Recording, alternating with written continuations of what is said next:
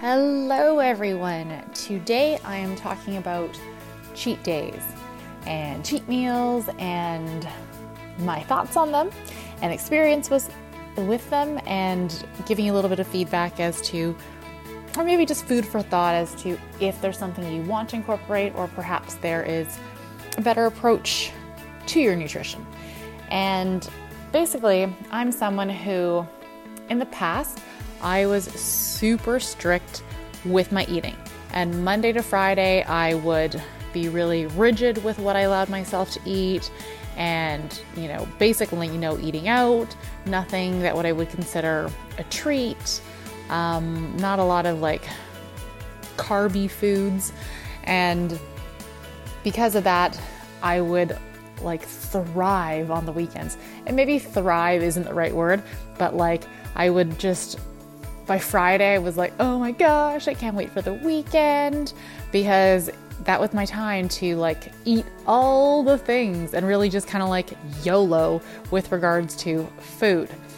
And sometimes I would have one cheat day, sometimes I would have two cheat days, and I really did not make any progress this way despite working out regularly. And in the process of not making any progress, I also really kind of messed up my relationship with food, because essentially I was depriving myself, 80% of the week. And like I said, being really rigid with what I was eating, which then made it a lot harder for me to demonstrate self-control on the weekends, to, eat within reason, to not binge, and to not feel restricted by certain foods or food groups. And so this is why if you're someone who has cheat meals or cheat days on the weekend, it can be something to reflect on. And I will say there are some people who do a really good job of incorporating these kind of meals into their week or day or month or whatever it is, and have no issue with that whatsoever. And I respect that. I'm not here at all to criticize that or say that this isn't something that is okay for everyone. I'm just putting my 2 cents in and, letting you make your own decisions about what works best for you. Because I know there are some people who say, you know what, that's something that really helps me and I really enjoy it, and great, that's fantastic. That being said, if you're like me, cheat days can be problematic because you are literally trying to make up for all the foods you feel like you've missed out on eating in 1 or 2 days, or in one really, really big meal. And for me, this was problematic for a lot of reasons. And I think if you are someone who's really, diligent about what you're eating, and if your goal is, say, fat loss, for example, and you're working on being in a calorie deficit, then what I generally recommend for a lot of people is, a smaller calorie deficit that's more sustainable and is going to get you results long term, but ones that you are actually able to hold on to, because you have not drastically cut calories, which kind of results for most of us in yo-yo dieting, seeing a lot of change and progress, and then losing that change really quickly because it just was not realistic with what our approach was. And so by creating a small calorie deficit, let's say, 200 or 300 calories a day over the course of 7 days, let's pick the big number, 300 calories a day over 7 days is 2,100 calories. Now, for you to lose approximately 1 pound of fat, you need to create a calorie deficit of 3,500 calories.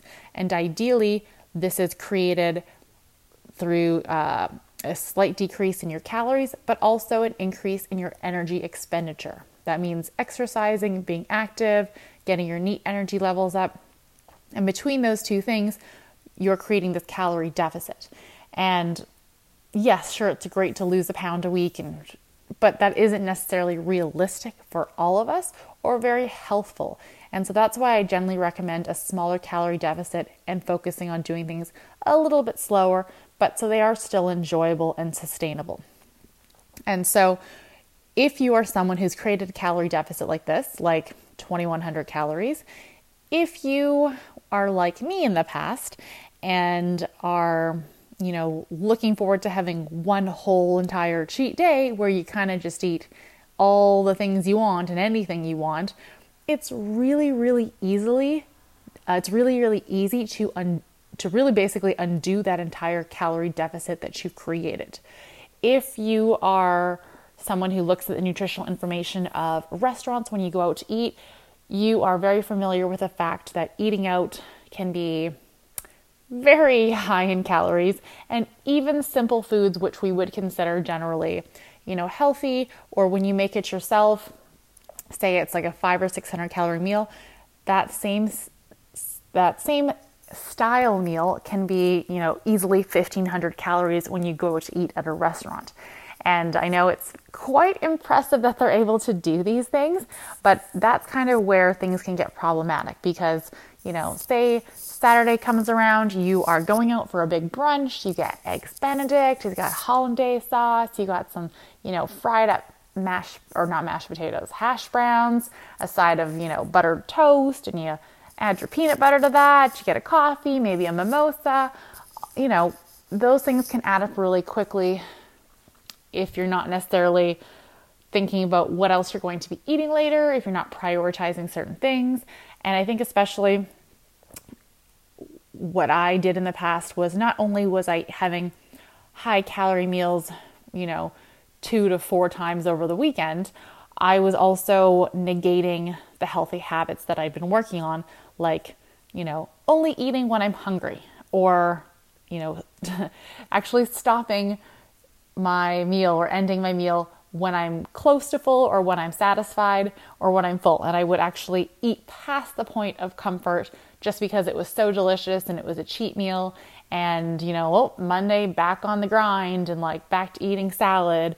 And so I would literally just be eating to the point where I'm uncomfortable and I feel sick and I kind of feel a little bit gross and not really, just mentally not pleased with my actions and choices, because I think when you eat without regard for your hunger levels or how your body's feeling or the signals it's giving you, it doesn't feel very good.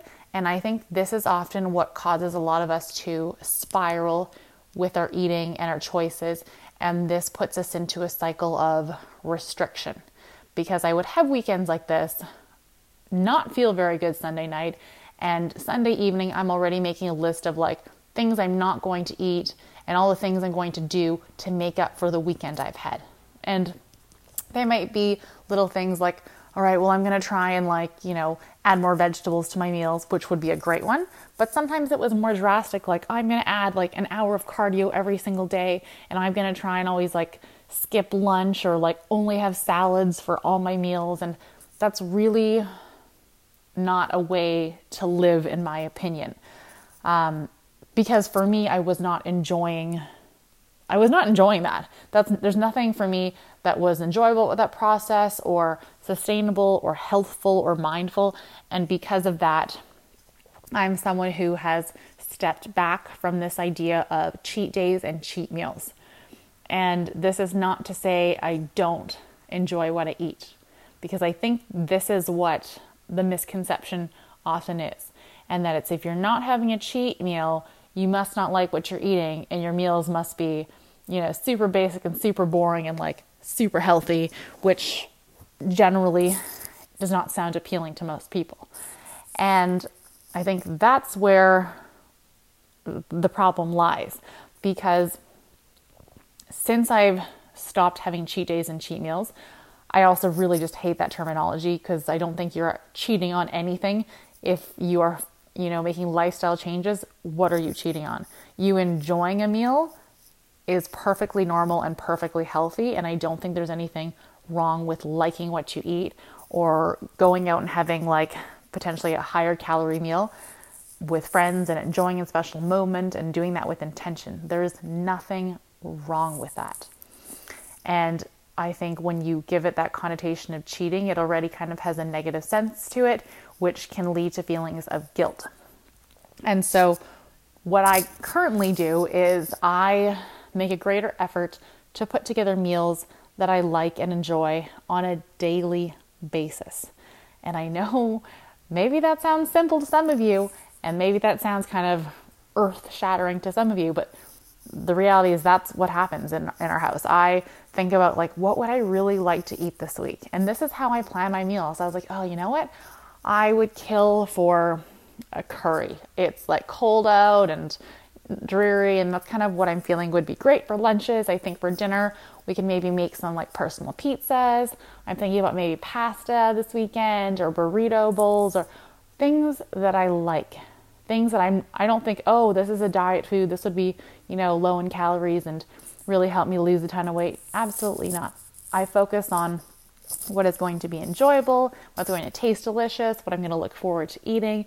And I think when you're able to enjoy every meal that you're eating, the feelings of restriction, start to decrease and go away.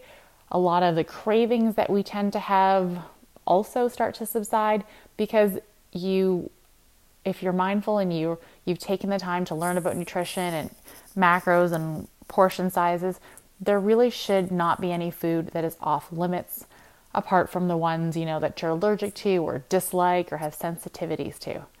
There's nothing wrong with incorporating anything into your diet. It's just a matter of portion control.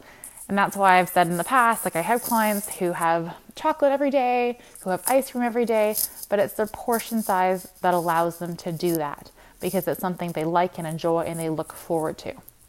And I think that people kind of like follow this like, oh, it's healthy or it's junk. And I don't think the problem is it's not either one, it's not either or. Because I've definitely seen plenty of people come to me and say, hey, you know what? I'm eating really well and I'm struggling to lose weight. And I look at what they're eating, we track their food for a week, and yeah, they are absolutely eating whole foods, really healthy options, but they're just eating too much of those things. Having 1.5 avocados a day and, 3 tablespoons of peanut butter and all these kind of, delicious things that add up in a really quick way.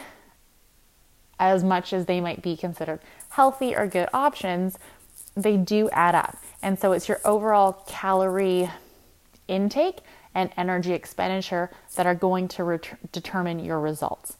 And so I most certainly recommend always incorporating foods you like into your day and into your week, but being mindful about how you do that. And like I said, doing it with intention and without disregarding all the other habits like your hunger cues and, eating slowly, stopping before you're completely stuffed. All of those things are really positive habits and something that should always continue over into your weekends and even vacations and trips as well, because they benefit your mind and body no matter what it is that you're eating. And so that's kind of where my stance is on cheat meals. I would love to know what you think, because I know everyone has a little bit of a different take on this. And I mean, my personal thoughts on cheat meals and cheat days have definitely changed over the years. So I think that what also might work for you now might not work for you next year, or what works for you has worked in the past might also need changes as well. And that's totally fine. And I think also a normal part of growing and reflection. So like I've said, some food for thought. If you'd like to learn more, you can always follow me on Instagram at justget.fit, or if you're actually interested in the recipes that I use on a daily basis, I have a members area with over 220 recipes, all with macro information and calories. And you can find this in the episode notes below in my podcast or on my Instagram and link in bio. Thank you so much for listening, and looking forward to hearing from you.